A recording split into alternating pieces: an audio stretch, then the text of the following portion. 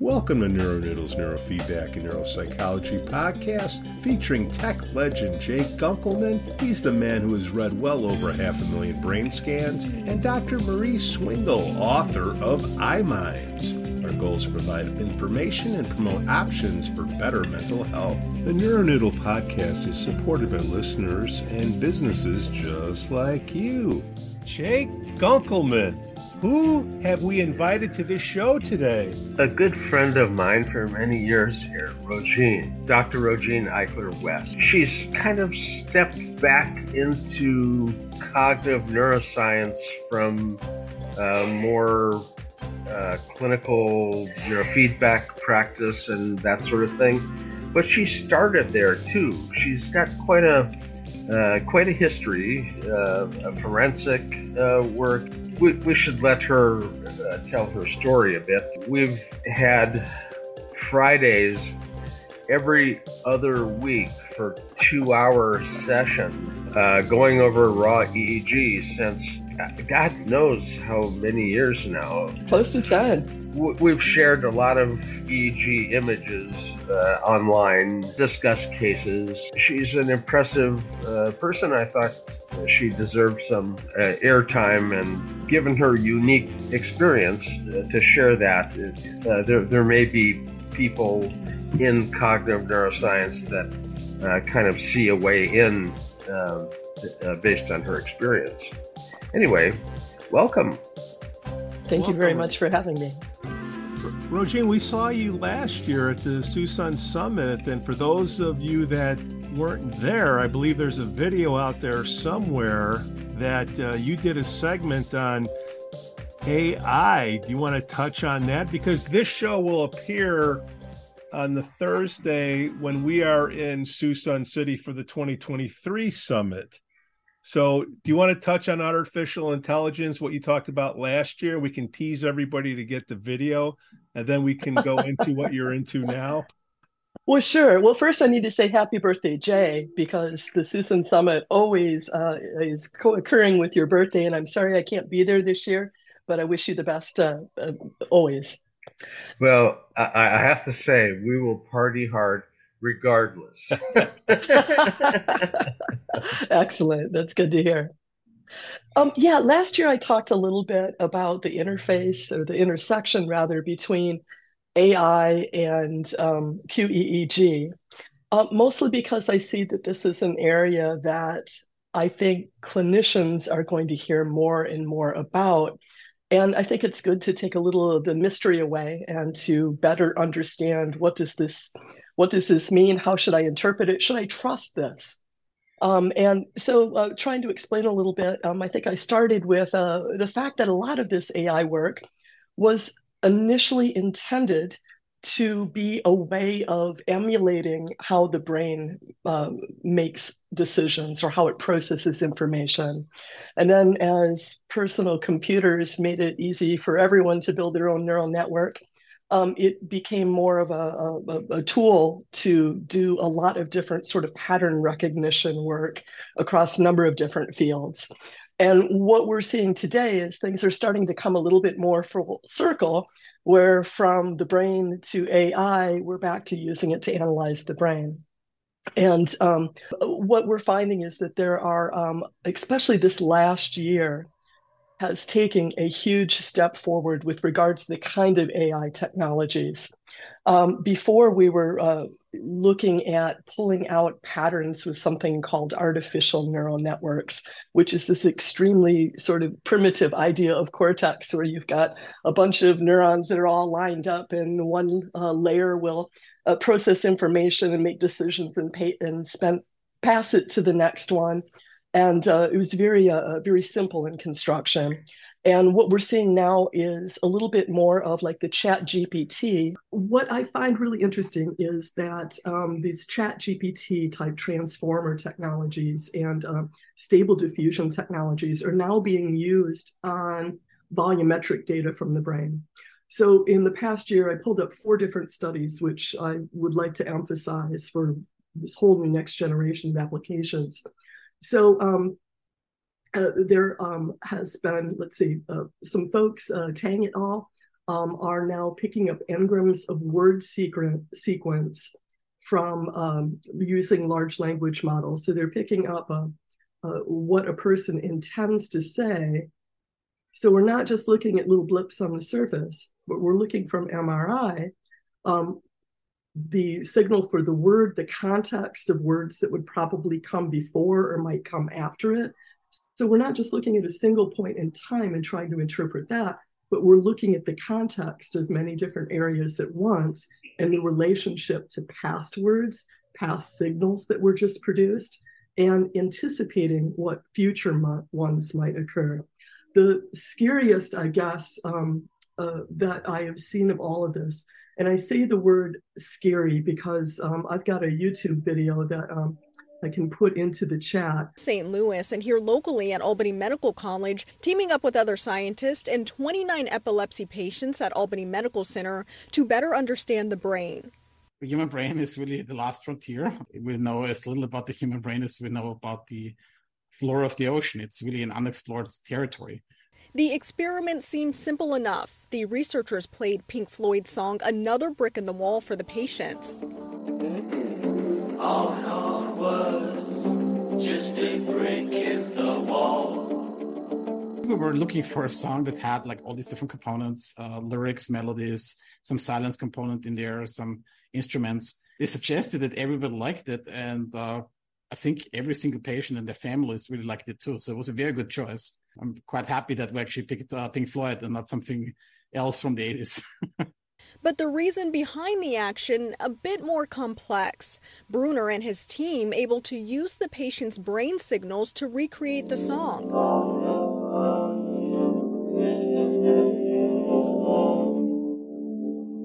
It's allowed us to make significant progress, not just in understanding, but also in the translation of these understandings into therapies, into better diagnostic options, essentially to help patients, with very specific neurological disorders and diseases.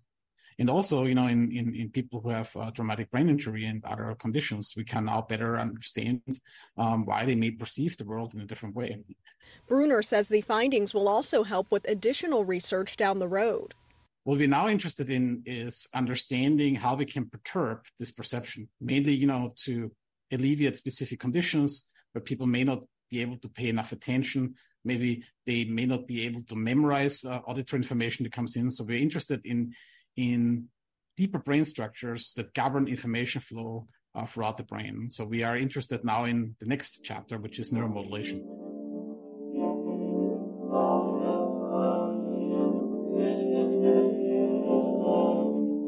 Saying he's glad Pink Floyd's music can be enjoyed by many for more than just the way it sounds. I think they're just quite happy that, their music provides value beyond just entertaining people. We're using intercortical electrodes. And of course, you're going to get a lot cleaner signal when you use that than if you do the messy stuff on the surface from epilepsy patients. And they're able to reconstruct then from these recordings what it was that they were perceiving. And it sounds like something out of Twilight Zone if you listen to the recording. And that's the scary part. Is like, oh man, that's a little creepy. It doesn't really sound like the album, and this is a person's brain reconstructing it. It does sound sort of like you're underwater listening to it or something, But and if you know the song, you have a better chance of kind of getting it. But it's a crude reconstruction. But it's direct from the cortex, and if that's as crude as you can get coming off the surface, EEG is going to be, more smeared than that. But it's intriguing, and the ability to try to predict is also intriguing. The concept of intention, which precedes movement, and the Bereitschaft potential, which is a slow cortical potential that precedes the movement. It's the intention. There's an electronegative buildup in the premotor cortex and the motor cortex when you intend to move. and that actually activates or charges up the circuitry that would be used to move. But you can quit intending and never move. But you can watch the intention by looking at the electronegative activity, and it precedes the movement usually by quite a few seconds. They can predict the accuracy of a golf putt with the EEG segment a couple of seconds before they swing. Yeah, that and, and if you want to make money, tell somebody you can shave 2 points off their golf game. They'll pay you a few $1,000s easy, you know. So, but they're literally looking at EEG and golfing. Martijn Arns has done some very nice work in that area. The other advancement that I think is feeding into EEG is GTEC in, I believe they're in Austria. They have these ultra high density electrodes now. I had a chance, the rep came into town maybe about a month and a half ago, and I had a chance to check them out. Totally drooling, I want one, right? With these high density electrodes, they're now able to pick out from motor cortex, they're able to pick out gestures, right? So before we could play a game in the clinic where we'd have someone think about moving, you know, maybe moving their left or right hand, and we pick up things on the surface. Now they're actually getting sequence of hand gestures from this high density array. So it's still quite limited in that you have to shave their head. There's really no ability to place these. It's almost like a tin foil with embedded contacts.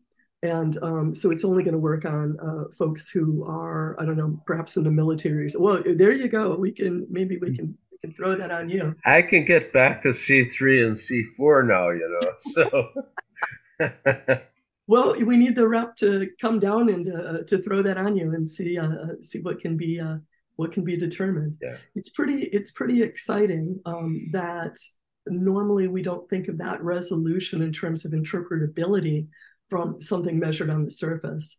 So it's pretty expensive rig. It's like $100,000. So yeah, you're really pretty much invested in the longer term. This isn't going to have something you have in the clinic. This is something that. What is the name again, Rogene? GTEC, the letter G -TEC. Okay. Yeah. Really this is Christoph Guger owns the company. Well, he's the head of the company. And this is basically Gert Furtscheller's lab from Graz, Austria, taken into commercial applications. All of the work on marginal cognitive, they've got something that can detect people that are in a locked-in state and do some communication with people in a locked-in state. They're very, very advanced. And their equipment $100,000. Their equipment is not inexpensive, but the quality is astoundingly good. And Christoph is the nicest guy. I've had him over to a couple of EEG meetings, and he has a little booth. But not too many people are play in the same realm.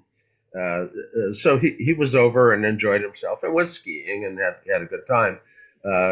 So he's been back a couple of times, but he's got a fabulous company, and they have wonderful products.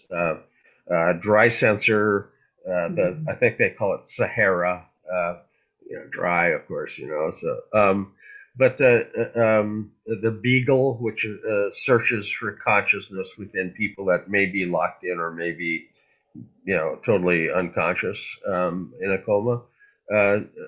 But fabulous technology, and again, every high level application that was worked on in Graz, Austria, at the Technical University under Furtscheller was taken to market. Dr. West, we saw each other last year at Susun City. You were talking about artificial intelligence, and then the ChatGPT rage hit. Great timing. What have you seen as far as changes because of this popularity of people starting to get more involved in AI? They're touching it, they're feeling it. Have you gotten more are the changes that you've seen since last year at Susan City? That's really, really great question. I'm going to give you three different answers for that. And then we can, before I forget, then we can circle back and touch on all of them. One is that we're seeing more brains on a chip, neuromorphic technology. This is a chip I just got last Friday that we're going to be checking out for its ability to do different kinds of detecting different kinds of sensor activity. And the idea is that it's meant to be constructed by something called a liquid state network, which is supposed to emulate cortex. So more hardware implementations of brain-inspired concepts. Let's see. Two, I think we're seeing a lot more work being done to put empathy in chatbots, that we're learning to extract subtle cues of emotion, subtle cues of empathy within the string of words, within the response to words. And there's actually a group at University of Washington who's doing some really, really interesting work. The idea is that it is meant to be a surrogate for some kinds of one-on-one counseling.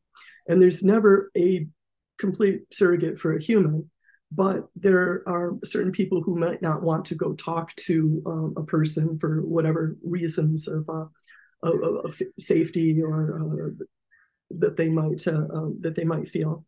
And to be able to type something online and to have it respond to them in a way that isn't predictable, like, oh, I'm sorry you feel that way, or just parroting back, right? So there's an art to that. And what they're picking up on is how is it that you read a person? Maybe you're picking up a little bit on their attachment style, the way that they use language, and you're subtly changing the way that the chat is parroting back at you to be a little bit more supportive. And it's definitely getting better and better in its ability to trick you into believing it's actually a human. So that would be two, the addition of emotion and empathy into the responses that we're getting from these algorithms. The third thing I'm seeing is there is this big boom of everybody who wants to use artificial neural networks now to make predictions about the brain. So we've got a whole lot of EEG data that's now online. And and there are two different camps. One, we've got the pure computer scientists who are very excited about BCI. Oh my goodness, these kids are all over Reddit, and how do I get into this field? Questions all the time. And so they'll go and they'll take the data and they'll put it into an algorithm. But the problem that I'm noticing is that they don't understand the problem domain, right? So they're predicting eye blinks and they're predicting EMG. And what I think needs to happen as this matures is a greater conversation between domain experts, clinicians who know how to interpret, and these people that have these wonderful technical skills. Can I just backtrack a little bit? I was joking about I'm the gremlin of technology today because I was the first to go out and then you, so it's all my fault. But no, just a really interesting point that Rogene made, and it was her second point in terms of the technology trying to emulate humans or humanity. And I like her word, it's trick. Okay, because we are trying to trick our senses, replicating emotion. I was joking about I'm not afraid of losing my job, but it's just there's something really wrong with the premise of caretaking going to a non-human, and the fact that we're not making the space or the time for other people, again, in terms of helping, whether we talk about parenting, whether we talk about caretaking for elders. I mean, these are big areas where AI and tech is coming in. But now that it's coming into to therapy, I think we're at a tipping point and a turning point. And Rogene was starting to say that, well, I'll just lead into where the conversation was going, how youth is so comfortable with this that they don't even realize the switch and bait that's going on. Well, I think other things that are driving this, first of all, their comfort, right? Yep. Secondly, I mean, we have a crisis in this country of access to insurance to cover healthcare. Mm-hmm. And if they're not covered, the idea that they can have a pseudo therapist on their phone anytime 24/7 when they need to talk, and it costs them the amount of the download or maybe a monthly subscription, is very appealing to them. Yeah. So they don't have the same nuance as a human, but for the cost of 2 Starbucks a month, they have something, right? And the other thing that I've heard is it seems as if young people today are much more trauma aware than in previous generations. And for those who have a self-identity that's aligned with having been exposed to some kind of trauma, they tend to be a little bit more resistant to necessarily sharing some of their pain with another human. And if they can work it out first in a neutral way, meaning not with a person, but reflected back at them with a form of technology, they seem to be comforted by, I can say whatever I want, and I don't need to worry about being judged. I don't need to worry about things that probably exist more in their mind than is actually true, the therapeutic alliance. If I could piggyback that and jump in, I mean, I'm really with you on your second point.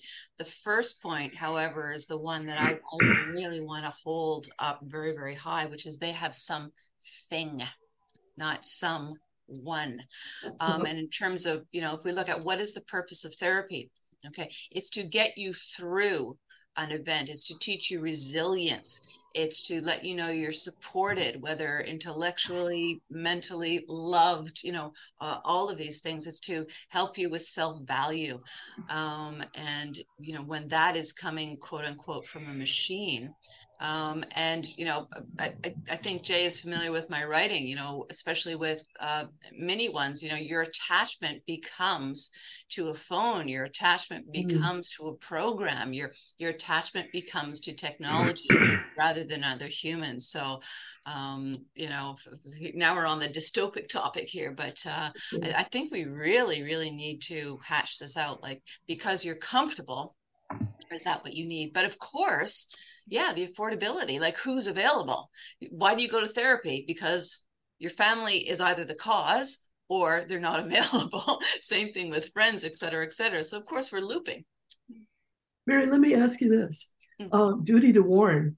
If you tell a AI therapist that you intend to harm yourself or others, where's the liability for that piece of information being shared, since the machine's going to have a little bit more difficult time discerning whether or not you're being a little bit flippant and like, I hate that person, I want to kill them, or you're really feeling that at a much deeper level. Yeah. Well, 3 twitches of the eye means that this is real, and 2 twitches mean there's my humor. But I mean, obviously, beyond valid point. The question everybody's asking, and it really pisses Jay off and Dr. Marie, is people are trying to use this technology to get rid of artifacts, and it's just not there yet. Is that true? And if it is true, will it ever get there? Can we get 500,000 brain scans read to get the knowledge of a Jay Gunkelman? Rogene? Oh, that's a really I'd say not yet. I'm not saying we're not going to get there. I'm saying not yet. And don't jump the freaking gun, right? That's where I get so annoyed. I am not anti-technology, but I always end up talking counter it because we put it on this incredible pedestal and make horrendous errors, whether it's sexism, racism, who's in one category or not. And of course, we loop that right back into artifact. The programs take things out that are so valuable, and conversely keep things in that just, to anybody who has any, okay, I'm going to really nasty, any basic training, it's like, no way, people. That's an eye blink. Well, there's definitely a lot of publications out there, people trying to do that. But the problem is similar to what is seen in the radio frequency community, which is there's a big group where I work that is interested in these kinds of problems. That if you've got two different kinds of signal coming from two different radios, someplace out in the wild, it's the physics of how do you actually separate them. And so we can do a lot of mathematical tricks, but Jay, I just want to parrot all the years of training I've received from you, and it's like, record it clean in the first place, and only take out what is absolutely artifact. People going down and selecting all the different components of ICA. So it's interesting. I think that you can't fake your way around physics. So I think sometimes it's the question that we're trying to answer: what kind of artifact are we removing? How high fidelity do we need the signal? What's the end goal?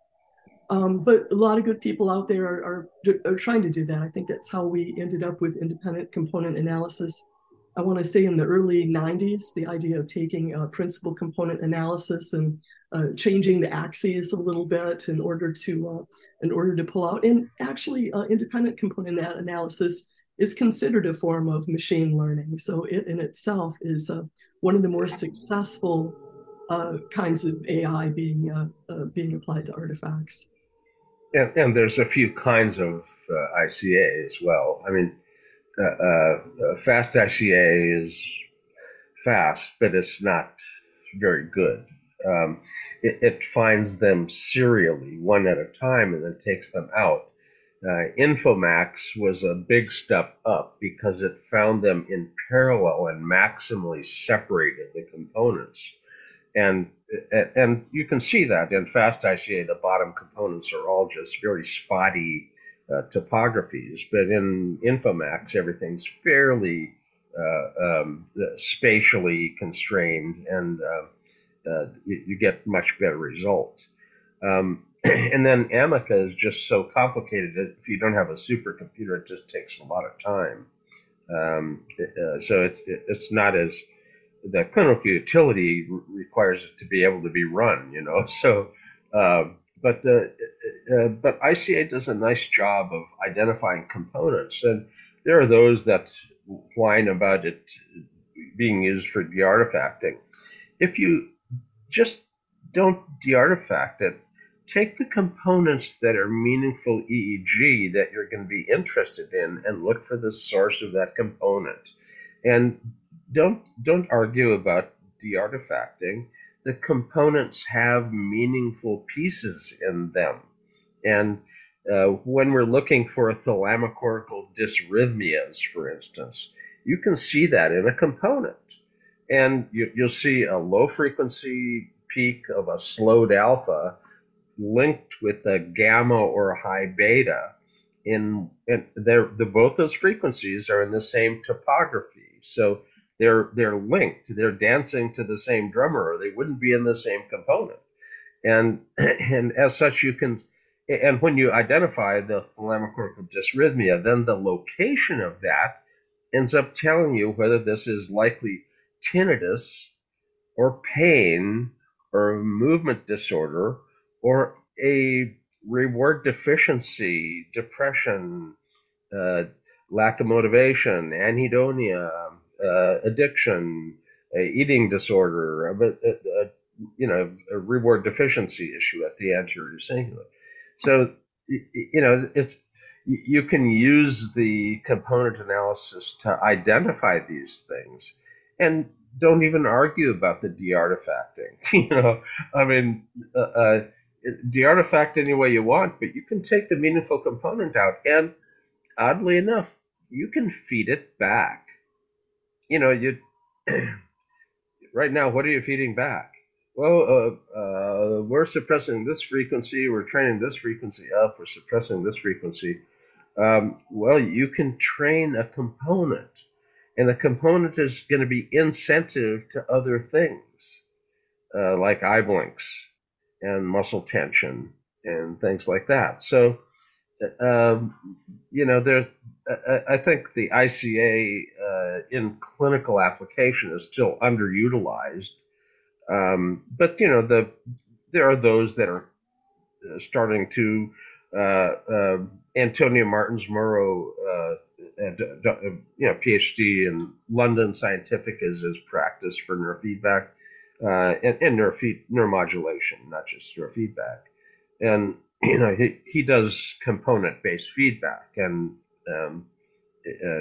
it does quite nicely with it. So there's a lot of high-end stuff that we need to end up focusing on that are clinically useful that we can adopt.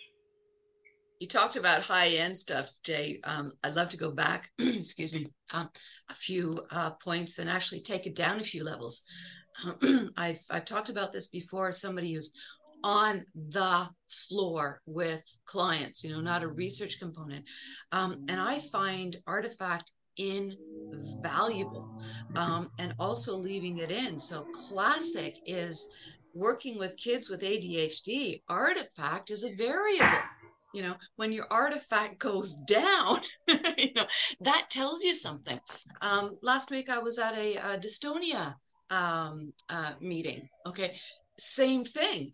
When your artifact goes down, you're actually affecting something, other movement disorders like Parkinson's, et cetera, et cetera. So, that old joke of don't throw the baby out with the bathwater. So one is artifact actually as variable. The other, of course, is artifact that we don't quite understand. I mean, that's how I essentially got into this, gosh knows how many years ago, in terms of, a marker that wasn't artifact at all. So, yeah, be careful. That I love artifact. I don't like artifact from cell phones, but all the other artifacts. You can read a lot from it. Reading EG, sometimes you identify other things. Temporomandibular joint syndrome with a one masser that's just tied down and the other one's not. And they have done yoked studies that ended up teaching people not EEG control, but they had yoked EEG, but they had their own eye movement and muscle fed back to them, so they couldn't pierce the fact that they were in the sham group. But when you teach control over your eye movements, that's frontal lobe eye fields are what you're controlling. And when you learn how to relax and get rid of the muscle, that's again something that you've learned. So they actually got some feedback that was quite useful. And at initial outtake, there was not an easy differentiation between the clinical group and the control group that got these yoked feedbacks. But their feedback wasn't specific. And at 6 month and 1 year follow-up, the clinical group that got specific feedback ended up having a better outcome. Pardon the dog. Yeah, no, thanks for bringing that up, Jay. Dog feedback. That's one thing that I was, there's controlled, and then there's a control and experiment, and then there's yoked, and then there's yoked. They're not the same. They're not the same. So Rogene, we saw each other last year. We're going to miss you today, as we're in Susan today. We get back together again a year from now. What do you see in your crystal ball? If you could take a rag and wipe it clear, what does the future look like for what you're working on? Oh, that's a really interesting question. Personally, I'm trying to decide, do I answer this more? Where do I see, like, in terms of evolution? field, or just from my own perspective, and I guess I prefer Answer not it to. like your Chat GPT. Oh, no, no, no. I don't even know if I could begin to The future is bright. give you three nicely constructed paragraphs. And Yeah. Or yeah, the um, future is bright with intonation and emotion. right, right, exactly. I'll do it in a very positive and empathetic way. I think that just the fact that we've seen four uh, transformer type of studies, chat GPT type of studies, latent diffusion type of studies on MRI MEG data. I think we're going to see a lot more of that. An area that I would love to apply this to would be on ERPs. Right? So we have something that is not just here's the evolution of signals on the surface of the brain, but here's the response to a time locked stimulus.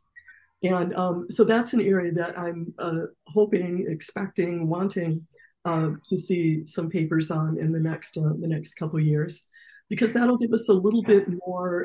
It's not going to play back Dark Side of the Moon, but I'm hoping that it might give us a little bit more insight into the brain's response to acute events. And it may also help us to solve some of the mathematical issues that require us currently to present a stimulus, say 100, 500 times in order to resolve a signal, in order to resolve the ERP. That presumably using something like a transformer technology is going to have built inside of it a little bit more tolerance to how time locked these signals are. That's going to require, right now, our interpretation is latency based on an average, peak height based on an average. So we're going to need to change a little bit of how it is that we're interacting with ERPs. We're not going to look at just peak and latency, but perhaps there's something else now that could be inferred about the signal if we're looking at the full scope of what happened before, what happened afterwards. In more of a transformer, they call it attention, which is how much the algorithm is paying attention to what happened before and happened afterwards. So I'm not trying to say it's going to solve the grand averaging problem, but I'm saying that I'm expecting that we're going to be able to use these time lock signals with a different sort of algorithmic interpretation as they start to run it through these transformer algorithms. So that's something that I'm pretty excited to see if that happens. The neural network dynamics that are controlled by slow cortical potentials, the brain has diffuse areas that have to hook up instantaneously to function, and they have to be created as a network. So they're turned on and off as a network by the slow cortical potentials, turning them on electronegative as active, they're on, and then they go electropositive and turn off that network and turn on a different network. So the network dynamics is actually seen as slow cortical potential, low frequency changes in the EEG that the EEG is riding on. Most people filter it out. Well, when you're looking at the spectra of an individual, sometimes you see the nice alpha peak and everybody's happy with the alpha tuning and all that. What's missing? Look to the left side. There is no delta rise, the normal upsweep at the left-hand side of that spectra. If that's missing, there's no neocortical dynamics. So the slow cortical potential waxing and waning is missing, and it'll look like a delta deficit in a database. It's not a delta deficit, for God's sakes. Don't train delta. But you have to activate the neocortical dynamics. So you're not stuck in a default mode. You're not, you need to kick in the salience network to turn on the executive network to, you need that dynamics to have function. And the slow content is something that watching the networks formed and turned on and off is something that's at a low frequency that is usually not looked at with EEG. That's chopped off. But it's exactly that ends up making it all make sense. You have to integrate the oscillatory EEG with the slow cortical potential, infra low, infra slow, however you want to call it. But in Europe, Burbaumer filtered off the EEG and focused on the slow, and the EEG was an artifact. And here in the U.S., we filtered off the low and looked at the oscillatory EEG. And until both are stacked back together, you can't really understand consciousness and how the brain is working. You can't see intention. You can't actually identify attention without a slow cortical potential. So we've got a lot of integrating to do, and the models. Now, I had a client who had been sent to me, and they had a series of EEGs across a few years, and the person had a really well-defined ischemic area, post-traumatic ischemia. And so there was an easily identifiable transient in this EEG. And they had quite a few of the EEGs in the same person. So they had me mark where all of those were. And then they had an AI scrubbing on that, trying to predict with AI where those were without being blinded to my picks, but they're matched to my picks basically. And their first pass was not very good, but then they talked to me and asked what it was I was seeing. And I described the kinds of things that made the waveforms that I was looking at. And their second pass got a 75% match. And they said, well, we're getting better, a 75% match. And I said, well, what makes you think I didn't make 25% mistake? So it's but they're getting better at matching patterns, a subtle mid-temporal sharp slow transient that's a non-specific irritative or ischemic process, and focusing on those transients, they're going to end up having better outcomes clinically. So I think it was a good project to kind of fiddle with. Jay, your comment on they continued to train it and until the accuracy increased, and the idea of is it accurate? Your joke about maybe you were 25% wrong. One of the trends in machine learning, there was a big conference at Princeton about 2 summers ago, because the concern is the number of studies where they will overtrain the AI until it's 100%, but that AI can then not generalize to new types of situations.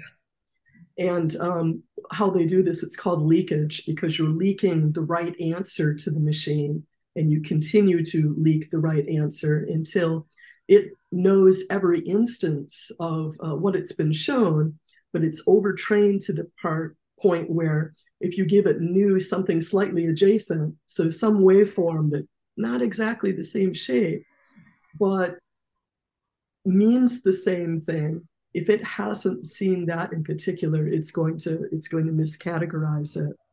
And this is actually right before we had the internet dropout. I was saying that we have the problem with the computer scientists who don't know the domain. One of the issues with folks who are using machine learning in a box is that they will do the same thing, that they'll keep showing examples of their data to the machine. The machine then is like, oh, yes, I've seen every example. I can categorize these perfectly. And then they will go into the literature and they'll say, we've got 100% accuracy, 100% precision. Didn't we do a good job? And it doesn't generalize well to new situations. The problem, I think, for clinicians is they read the literature. It's like you could hack p-values in statistics, right? That the problem is that if you don't have an understanding of and a critical eye towards how did they train the model, how many instances, what was the split between training, validation, and test, that someone's going to read this and say, well, this paper is better than this paper because they have 100% over here and these people only have 82%. And that's a false assumption to be making about some of these papers. And when I do give talks on AI, I'm supposed to talk to ISNR, I think, in 2 weeks. And that's one of the points that I really want to stress is as exciting as this all is, we need to be skeptical over how some of these sleights of hands are, what it really means when we measure how well something does. So I think your point about even the human who is our ground truth, and I think you made this point at Susan last year, using the human as ground truth, we need to keep in mind that there are false negatives and false positives that are embedded within our ground truth as well. And we're simply teaching the machine to make the same mistakes. So that really resonated with me, the point you just made. Yeah, the magnification of error, as well as I call it AI versus AI, right?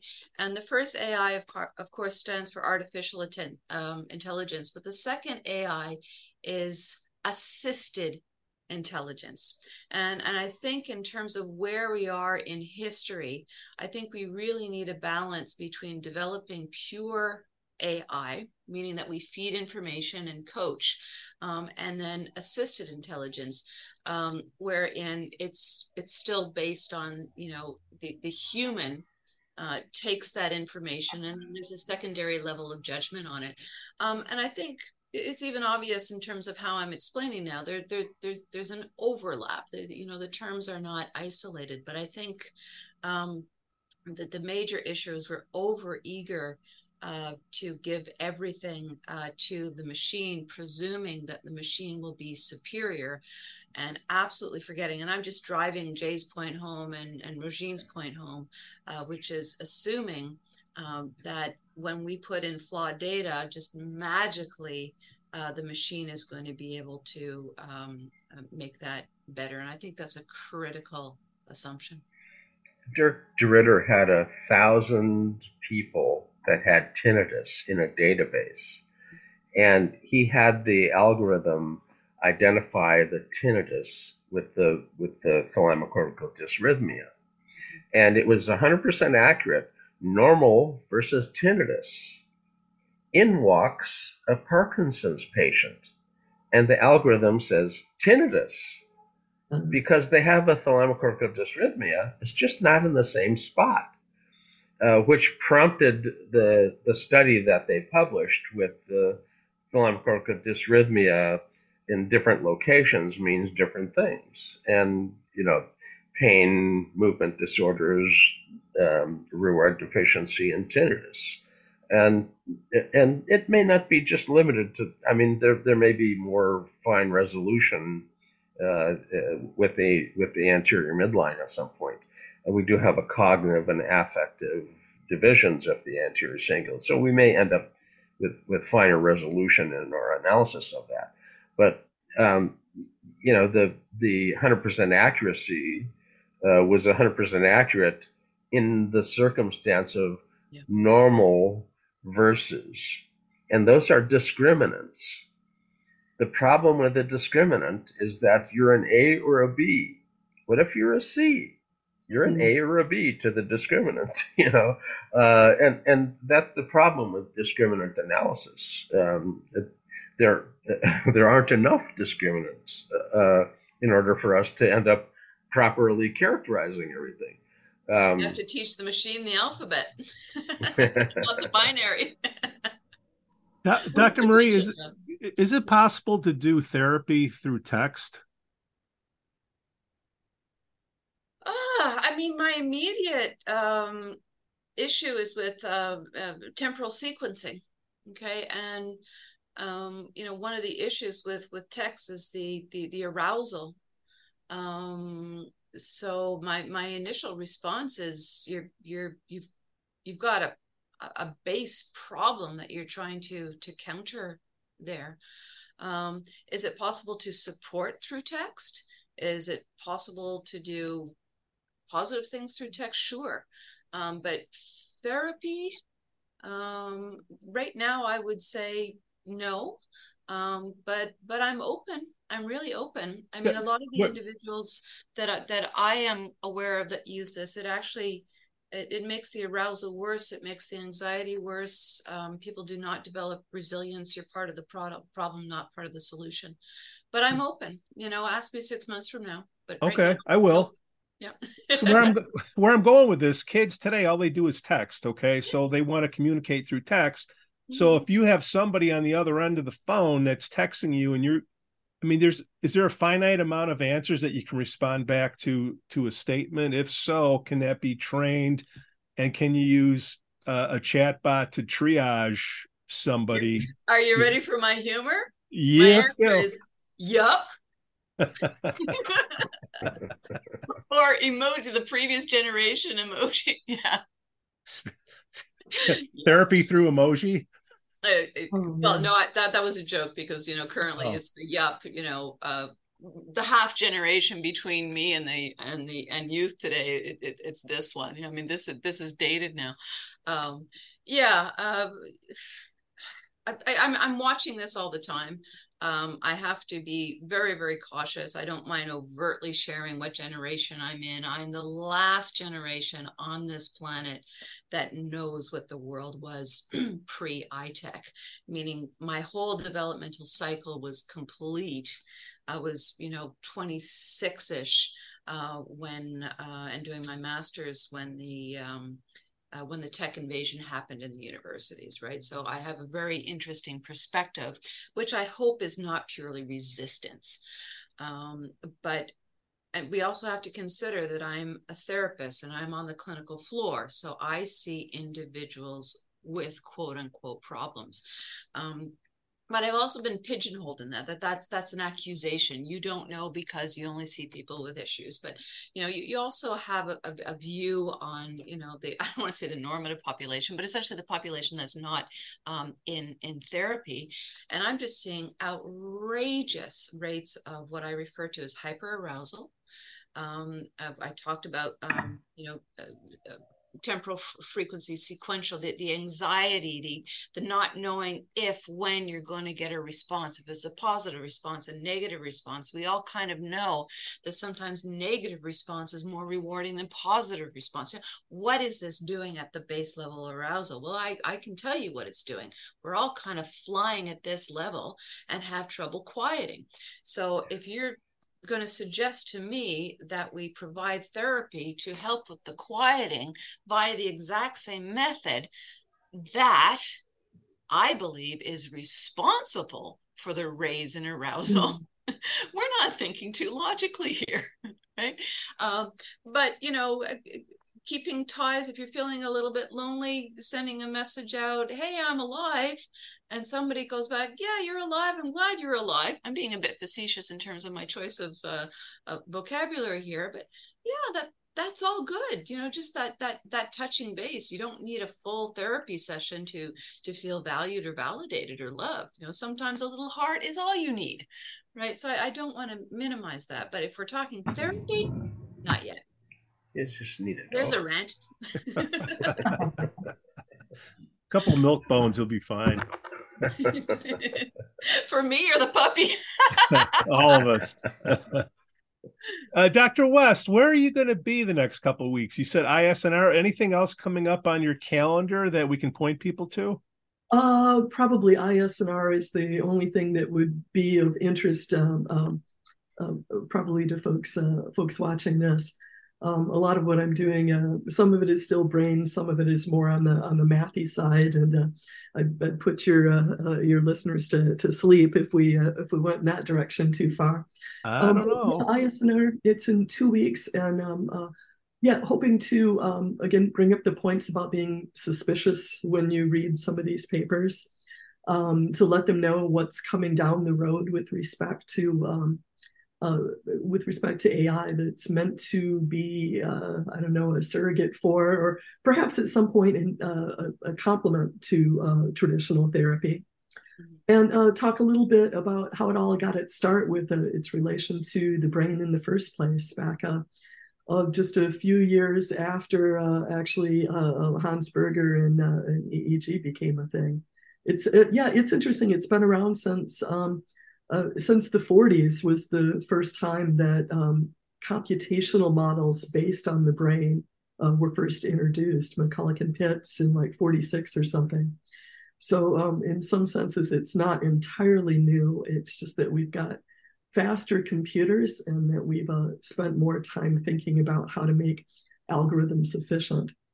One area that Mary made me think about, an area of AI is called a human in the loop. And it's the idea that you don't train up the machine and then use it with the human, but it's constantly learning and interacting from us. And it also, when Jay was talking about Nils in Germany and locked in slow cortical potentials, this is work that I think came out right at the start of the pandemic. And that is human in the loop. So you have this person who's locked in, you're measuring you're measuring the electrical activity of their brain, you're interpreting it with respect to the letters that are being shown on the monitor. So the machine learns what the brain does when it sees these letters, but then you want this person to have a higher chance of accuracy. So then you teach the human now, like neurofeedback, you teach them to overexpress whatever that pattern is. And so you're sort of meeting in the middle. The machine learns first, and then you teach the human to exaggerate or to bring more clarity to that signal. And they learn from each other. And in the end, you have a person. I think the first thing he asked for was a beer or something when he was first able to, the first sentence, great, we've been training you up for the past, I don't know, 6 months or so. And make your first sentence, I'd like a beer. So it's a hell yeah. Bad situation. That's what I'm going to say in Sioux Sun City next week, Jay. Well, we take over the yacht club for our event, and they have a full-service bar, which is a very nice bar in one portion of the building, and we take over the what would normally be a dining hall, and it's set up classroom style with tables and stuff, and it seats 80 people with lots of room, so you don't end up, we don't want a super spreader event, and everybody will be masked. We're being careful. We had it last year, and nobody ended up with transmission within the group. So we'll try to repeat that. But it should be fun. Director Ritter over from actually, I think he might be on his way to New Zealand from Belgium and hopping by this way. Goodness knows he pops. Well, he's going to be in Tucson like right now. This podcast, it's coming out. He's going to be right there, Jay. Well, you're going to enjoy him. He's a lot of fun. He's very approachable and extraordinarily knowledgeable. Anyway, I find few people that can go deep in every silo, and he's one of those. So. And then Martijn Arns from the Netherlands, Santiago Bran from Singapore, folks from the U.S. like Ron Swasina. We're going to have a good crew of individuals there. It's getting a little long. I think it's time for a donation to the student fund with an auction off of the beard. I've got kayaks set up for lunch break for 10 people to go with a guide up into the marsh. We're planning as much of a good time in the 3 days as you can squeeze in. And we joke about the beer, but a good part of the session is not so much what you learn, but the networking that goes on, because everybody does come back to the bar, and we do hold court at the bar, and we meet and greet, and it's a great learning experience. Why am I telling you this now on the day of the summit? Because there'll be a video out that we will have a link that you can check it out. Right, Jay? Absolutely.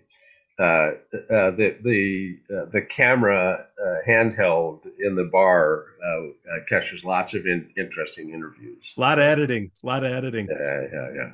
That's why we're wearing masks. That's the real reason we'll be wearing masks, right? I'll have the Batman mask on. I don't know if you'll be able to tell who I am. Dr. West, how do we send listeners and viewers your way if they want to learn a little bit more about you? Maybe even send some business your way. Well, I still have my website up at Northwest Neuro Pro. That's where I still do a little bit of consulting outside of my research job.